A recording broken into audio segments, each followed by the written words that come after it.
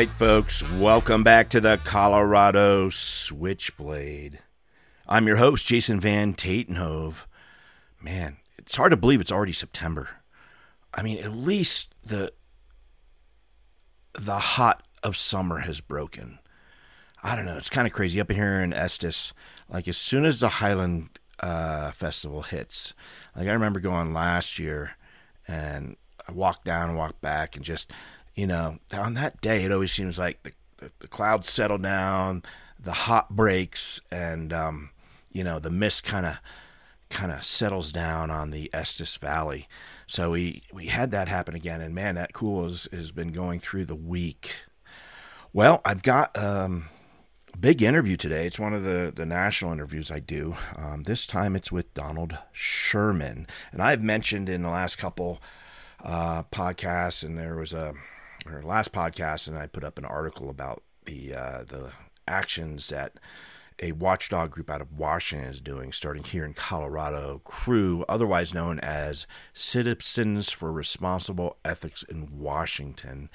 And, you know, I meet a lot of these people because of the speaking engagements I do across the country, and just some of the work that I'm doing in the realms that I am. I get to meet a lot of these people, and I get to know them as human beings, and Donald Sherman is one of those people.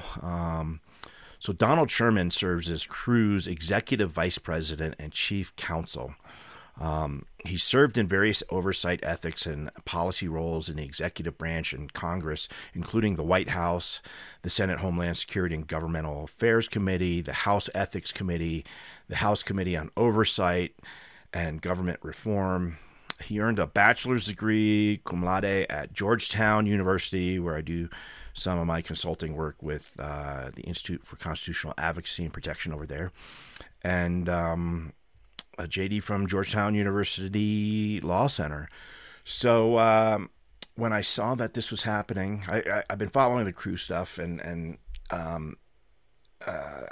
you know, the work they're doing, because they really do some good work. And when I saw that they were starting this initiative to keep former President Donald Trump off the ballot here in Colorado, I reached out immediately to Donald to see if I could talk with him on the podcast about what's going on. And today is that interview. So yeah, we're just gonna kind of jump into that and let you hear what they're doing here in Colorado, straight from the chief counsel that's bringing this.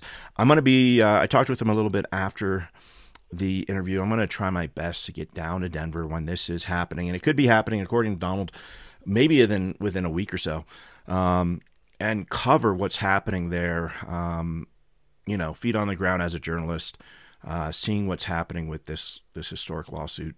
So, yeah, we're going to just jump into that. I just want to remind people, because this is how I support my two teenage daughters who like to, you know, have new clothes and be fed regularly and you know, have fancy shampoos and conditioners and stuff. I mean, just the basics. Yeah, I'm a writer. I write books. I do stuff. But in order for that to continue working, people need to buy my books and check them out. And, you know, if you like it, write a review. If you don't like it, do that too. You know, tell your friends. Book sales is how I, you know, support my family, how we'll have holidays. Another quick item of book news, I'm getting ready to re-release my first ever novel, Colorado's Chance, The Firewalker, which is set during the pandemic lockdowns and the wildfires that happened a few years back. But it's supernatural horror. And as with all of my stuff, it kind of starts off with a seed of social truth. In this particular instance, dealing with the treatment of J-1 visa workers here in Estes, and how some of the big employers in town just kind of treat them as disposable human beings. And they also happen to be very litigious. So one way I can skirt that is fictionalize things and, you know, put in fire djinns and magic and ghosts. And, you know, it's a great story. Everyone who has read it, loves it. If you're one of the millions of people who come to visit Estes Park every year, or have come to visit as part of your childhood memories, it's all set in Estes and Aspen and across the Colorado Front Range, but mostly in Estes.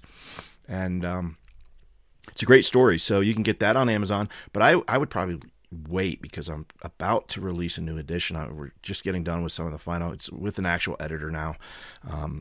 Working on the final edit. She's got like 40 pages to go. Just designed a new book cover for it. So it'll be the now with actual editing edition that I'm hoping to release here in the next few weeks to help spur on some sales for so I can have a holiday for the girls, especially with our family loss and the loss of half of our income. So that would really help us out. And you get a great story out of it. If you're local, I'll sign up for you as always. But check it out. It'll be Colorado's Chance. I've got a link on it in the show notes and you can see the new cover. Now, the book that's up right now on Amazon, it's not the new edition. I just have the cover showing it in the link to it. But once you click on the page, you'll see the actual cover, which is one of my pictures from my coverage of the wildfires back when I was working for the local town newspaper. So yeah, just wanted to mention that my hardcover, The Perils of Extremism, is 50% off, so you can get it for $13 and some change right now. Real nice hardcover. And it's a great story. The Washingtonians written about it. They go in depth. They liked it so much, the guy there. But just check it out and help support a young local author who is also a father trying to figure things out on his own. So that would definitely help. All right, let's get into the interview with Crew's Donald Sherman, Chief Counsel, and he's the Executive Vice President of things. So, great conversation and giving us insight into a major national news item that's here in Colorado. So here we go. All right, folks, we're here today with Donald Sherman, who has his organization, Citizens for Responsible Ethics in Washington, has really begun to take over the news cycle, at least in my news feeds over the past week. Donald's someone I had met back when I was doing some stuff in Washington, and so we've kept in touch, and so I thought it would be exciting to bring him on the show and just have him kind of explain what's happening, because you've kind of caught Trump's attention. He's definitely been doing some ranting. So, Donald, if you could just introduce yourself to my listeners and tell us kind of who you are, the type of work you do, and what brought you to it in the first place. Thanks, Jason, for having me on. My name is Donald Sherman. I'm the Executive Vice President and Chief Counsel at Citizens for Responsibility and Ethics in Washington, also known as Crew, better known as Crew. We've got a lot of words in there. And we are a good government ethics and accountability organization, focused on making sure that our government works ethically and efficiently, and and trying to reduce the influence of money in politics on our political system. So Crew is in its 20th year. I have been with Crew for about 5 years, off and on, and I came to this work, um, really by happenstance. My first job working in Congress was on the House Ethics Committee, which was as a nonpartisan staffer on the bipartisan staff of the House Ethics Committee, investigating members of Congress and staff who were accused of violating the ethical rules there. And then I moved around a fair amount, doing oversight work on the House Oversight Committee and then in the Senate Homeland Security and Governmental Affairs Committee. But really, developing skill and expertise in doing oversight and ethics investigations. But when Donald Trump became president, I was in the Senate, and it seemed quite clear that the Senate didn't really have the tools built to address the kind of ethical misconduct that we were seeing. And I was looking for a place where that might have those skills and tools. and Crew was an organization that I was familiar with from my time doing ethics work, and seemed to really be meeting the moment. And so that's how I came to Crew, and that's why I continue to do this work. Well, so tell us, you made a lot of news in the past week. Um, Tell us what's going on in Colorado, because Colorado seems it's suddenly out there that you're bringing forward this lawsuit, really, to keep the former president Trump off the ballot. So explain that. It delves into the 14th Amendment, but for people who don't know, what are you doing here in Colorado? Sure. So, uh, in the aftermath of the Civil War, that's where I have to start. In the aftermath of the Civil War, Congress passed and the states ratified the 14th Amendment. Included in it, not one of the more prominent, a provision that says that any person who, as a federal or state officer, takes an oath to defend the U.S. Constitution and engages in an insurrection against the United States Constitution, um, or gives any comfort to insurrectionists, is disqualified from office. Um, we believe, and we believe that there's widespread consensus in the public that January 6th was an insurrection and that Donald Trump engaged in it, was the chief inciter of it. And so last week, on behalf of six Colorado voters, four Republicans and two unaffiliated, we filed a lawsuit against the former president and Secretary Griswold in her official capacity, um, arguing that Donald Trump cannot be put on a ballot and the secretary cannot take action to put Donald Trump on a ballot for president because he's disqualified from serving as president under this provision of the Constitution. So why did you choose Colorado? I mean, this is something that I'm assuming is going to expand out further to possibly many more states. Um, why start here in Colorado? Well, there's a few reasons. I think first and foremost is, because we have six brave plaintiffs that were willing to put their names forward. They include a woman named Norma Anderson, who I'm sure is very well known in Colorado. She's the Republican former House and Senate majority leader in the state legislature. In addition, one of our clients is Claudine Schneider. Now, Denver Smrata. Post, right? No, she was a congresswoman. She was a Okay. member of Congress from from Rhode Island. She moved to Colorado 20 years ago after her stint in Congress ended. And then Krista Kafer, who is a prominent conservative columnist, Yeah, that's the one I was thinking of. writes for the Denver Post, and in fact voted for Donald Trump not just in 2016 but in 2020, and reached the conclusion that Donald Trump's incitement of an insurrection after his loss was disqualifying, and agrees that under the Section 3 of the 14th Amendment, that it is disqualifying not just sort of in a common person's understanding of it, but disqualified by law. So those are three of our six plaintiffs. And I think their willingness to step forward is a prime reason why we are in Colorado, but also because, unlike some other states, Colorado affords voters the opportunity to challenge um, an individual's placement on the ballot if they are disqualified for some reason. Not every state allows voters to challenge ballot placement in that way. And so that's one of the reasons why we are in Colorado. We also thought it was important that litigation of this kind needed to be brought as early in the primary process as possible to ensure that this matter can be decided at the state level and then ultimately, if necessary, by the Supreme Court.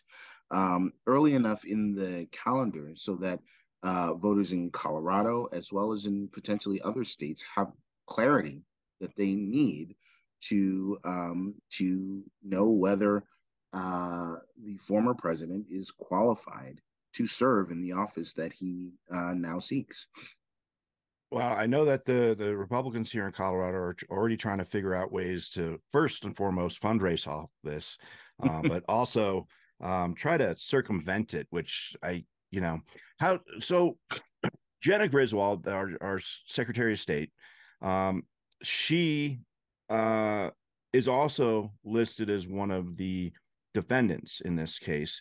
Explain why that was. That's because she's a head in charge of the elections in the state of Colorado is what I'm assuming. But I know it caught a couple of people to see that she was actually listed alongside Donald Trump. Yeah, she's listed in her official capacity because she is um, the chief election official of the state and ultimately the person that decides whether a candidate gets access to the ballot. And so, she sued in her official capacity because we want the court to advise her that she cannot put the former president on the ballot due to his disqualification under Section 3 of the 14th Amendment. Now, she has said in a statement immediately after we filed our suit that, she believes that Colorado courts can and should provide guidance on this Yeah, I question. saw that. And so, we look forward to making our case in court before a judge in Denver as to why the former president is disqualified.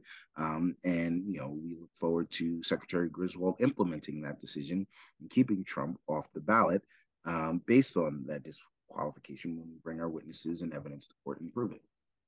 So, what does the timeline look like? What can people expect as far as how quickly this will ramp up? When we can see this unfold in the Colorado courts? I imagine it'll move relatively quickly. Under Colorado law, a hearing needs to be scheduled within 5 days. Now we're gonna miss that mark in part because the former president immediately sought to remove it to federal court. But upon filing our motion with the federal court, advising the court on why the case needs to come back to state courts, the Trump camp or the lawyers on behalf of the former president did not oppose our motion. So, it is our expectation that this case will be back in state court relatively soon. And after that, we expect that it will move relatively quickly. Certainly, we are prepared to put on our evidence as soon as the court asks us to do so. And, we'll see if the former president, is willing and able to do the same. Why would he want it removed to federal court? Is that so he can have it dismissed later? What would be his strategy there? Do you think, or can you comment on that? I That's a great question, but to be honest with you, it's hard to know. Certainly, removing the case to federal court has the impact of delaying the litigation, which could potentially inure to the former president's benefit. But it's really hard to say. And more candidly, I, I guess even if I did have a clear sense of what their strategy was, it would probably not be smart for me to sort of go through my assessment Yeah. of that strategy in public. But to be perfectly honest with you, I'm not 100% sure I could do that, even if yeah. Well, he certainly got a lot on his plate, legally speaking, right these days. So part of this whole thing is there seems to be a good portion of at least a far right base that just doesn't seem to be in touch with reality. That there's perceptions that this was a peaceful protest, and anyone who has actually, I've testified before the January 6th committee. I know other people who have. Anyone who's watched it really, I think, knows that you just have to open your eyes and see that people died that day, that this was a violent attempt to overthrow our democratic processes. But that doesn't seem to matter to a certain segment of the people at all, because they don't seem to care to engage in reality. um what do you let's assume this goes forward and moves forward. What sort of how do you think this will play out if you guys win? I think if we win, um, Donald Trump will be ineligible to be on the ballot in Colorado, and I would expect that we'd see secretaries of state in other parts of the country coming out and saying that they won't put the former president on the ballot, and that he will be disqualified from office. Now, I fully expect that there will be lots of people that are upset if that decision is made. But the reality is that I think as you suggested, uh, um, the folks that believe that that January 6th was a peaceful protest or no big deal can't be convinced anyway, and nor do they need to be convinced. Right? This is a qualification for office, and courts decide questions like this all the time. Every year, there's litigation related to whether one person or another is eligible to get on a ballot for the elective office that they seek. It's a fairly routine process. But, I think the other thing that I don't know if it gives me comfort, but the other thing that I've made my peace with is that as we saw on January 6th, there's a segment of the population that will not accept anything less than Donald Trump being president of the United States, regardless of what happens. And so, like, that segment of the population seems to be fairly unmovable, regardless of, sort of what happens. I mean, there are people who don't think don't think that the current president of the United States was duly elected, or don't think that he is actually president at all. And so, there's a certain futility in trying to reach those folks. Well, I certainly think that right now we're just at a crossroads. That what we do now as a generation really will determine the future of democracy here in America for our children. Um, so I think it's I think we need people like Crew out there fighting these fights for the preservation of what we have now. As crazy and chaotic as it is, just to have a chance at democracy for our kids to inherit as they grow older, I think is very important. Now, this is a statute that goes back to the Civil War. And using such an old legal mechanism, I know there have been questions about whether its relevancy to today. But you announced this on the 1 year anniversary. You actually have successfully tried one of these cases before, brought forth the lawsuit successfully. Tell us about that. Yeah, absolutely. Well, first, it's important to note that the Constitution doesn't expire, right? And I think certainly you would get that opinion from any advocate of the Second Amendment that Yeah. regardless of how old the provision of the Constitution is, that it doesn't expire. Whether it's been invoked recently or not. I think Section 3 of the 14th Amendment hasn't been invoked, has been rarely invoked because we haven't had that many insurrections against the Constitution of the United States, so we haven't needed to use it. But last year, my organization represented three New Mexico residents in a case in state court there, removing an official from office under Section 3 of the 14th Amendment. His name was Coy Griffin. He was an Otero County commissioner, a state official under New Mexico law, and he was also the co founder of Cowboys for Trump. And we brought a case in March of last year.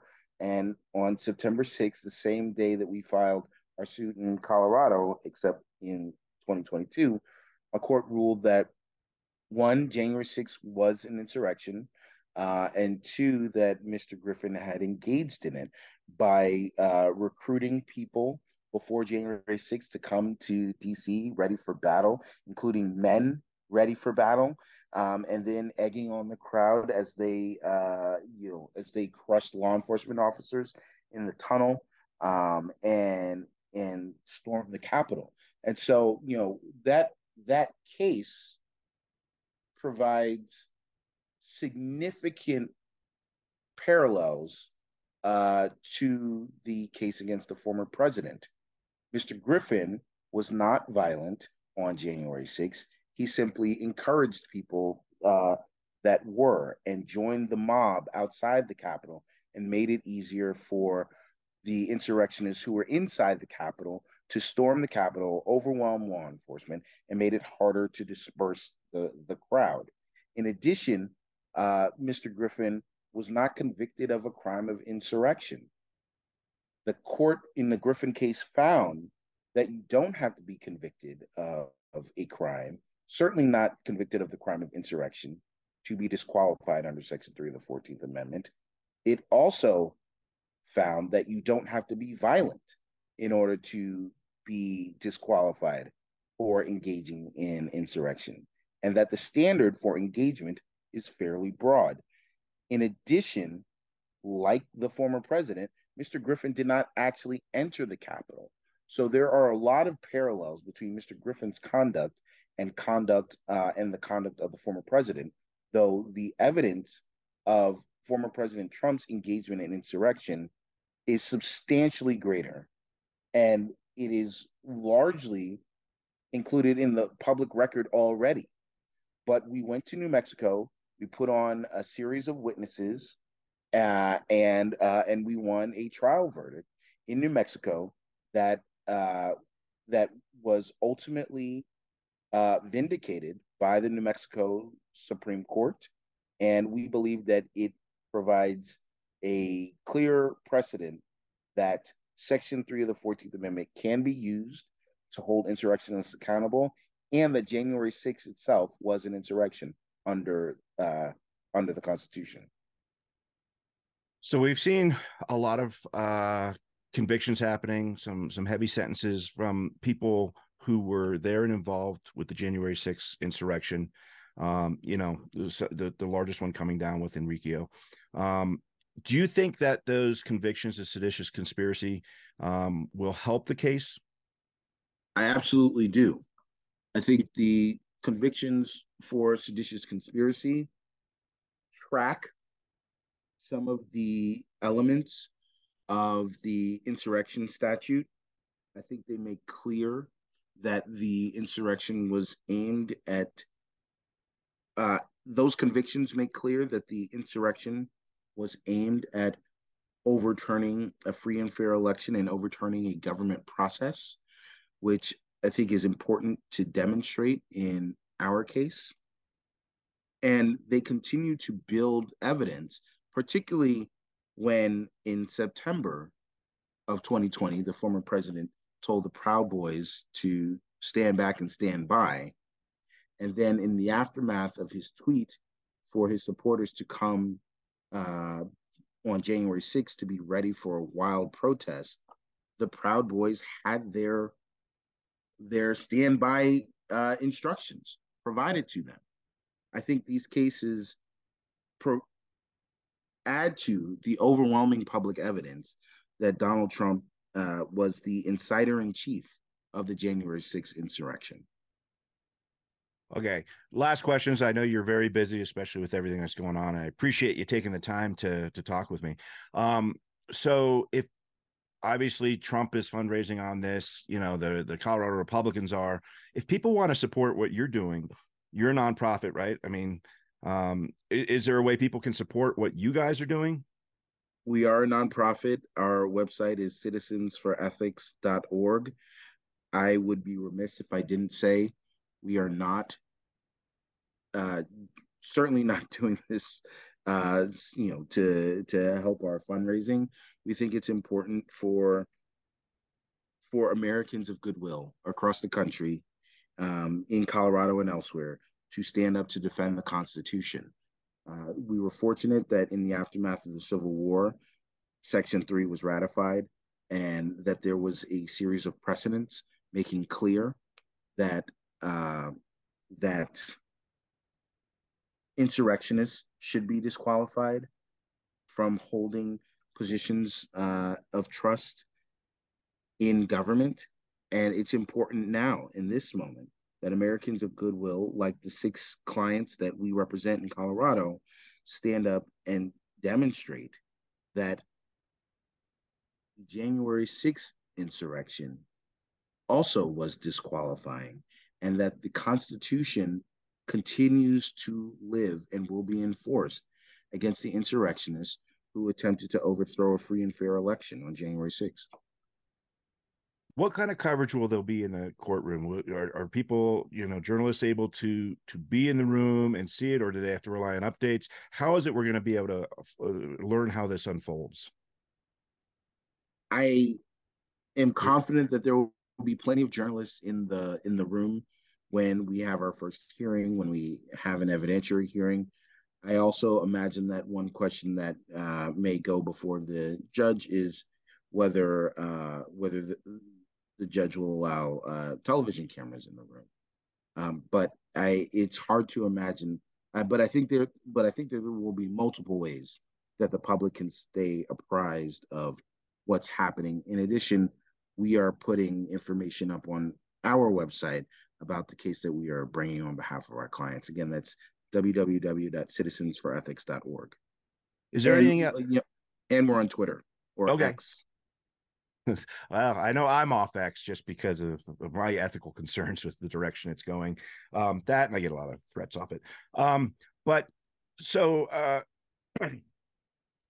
I think that's it. That's all I've got. Is there anything you want to touch on that we haven't had a chance to that you wanted to tell people? Yeah. So, one of the things that I think is important to remember is that this is, in addition, about sort of larger questions about who is going to stand up for the Constitution. This is a case about six individuals who are standing up for their right not to be disenfranchised. If an ineligible candidate like Donald Trump is put on the ballot, especially one, as popular as the former president is, it means that their voices are effectively squelched. Every American should have the right to vote for an eligible candidate. And it's important for this issue to be resolved sooner than later so that the American public knows which candidates are eligible or not. Again, this is a pretty routine process that plays out every election in every state in the union. The only thing unique about it, much like many things in this era, is Donald Trump and his lawlessness and his brazen decision to run for president, despite all of the obvious and overwhelming evidence that he is already constitutionally disqualified. But if he is put on ballots, it jeopardizes my my clients, our clients' ability to vote for the candidate of their choosing, and it jeopardizes the right of all Republican primary voters in Colorado to have an eligible candidate as their standard bearer. All right, Don. Well, I I'm have one sure. other thing I can add if that's Yeah, okay. no, please. And so, the last thing I'll say is, the former president would like to suggest that this is a partisan exercise. And again, that could not be further from the truth for any number of reasons, especially looking at the slate of plaintiffs that we represent, whose many of whose Republican bona fides are unimpeachable. But also on our team are includes the leading Republican election lawyer in the state, um, or one of the leading Republican election lawyers in the state, one of the leading Democratic election lawyers in the state, as well as the former Solicitor General of the state of Colorado, Eric Olson. This litigation is, and our litigation team is very serious about bringing the strongest case possible to vindicate the rights of our clients to ensure that a disqualified candidate like Donald Trump is not forced upon them in the primary election. All right. Well, I want to thank you for I've said it before and I'll continue to say it. I think your organization really is fighting the good fight in very meaningful ways. It's easy to lose hope in the modern day with everything that's going on. And I know that I've taken a certain measure of hope in my own journey from watching what you guys are doing. So I just thank you for doing it. Thank you for taking time out of your schedule to talk to me today. And I appreciate it. I appreciate you, Jason. I mean, we wouldn't be here if, like I said, people of goodwill weren't willing to step up, and certainly you have, and continue to do so. And I think we need more of that. I agree with you. I think we need everyone involved in this that we can possibly motivate to stand up. All right. Okay, folks, that's going to be the podcast for today. I think next week's podcast is probably going to be, I have one of the good citizens of the Estes Valley who is standing up in their own way and running for the Estes Park School District, one of the open board seats. So I think we might sit down with one of the candidates and discuss the upcoming election cycle and the campaign that's going to be run. So we'll see if I can make that happen, and we'll go from there. All right, folks, that's it for this week's podcast on the Colorado Switchblade. As always, I'm your host, Jason Van Tatenhove. Go buy my books. Stay classy, Colorado.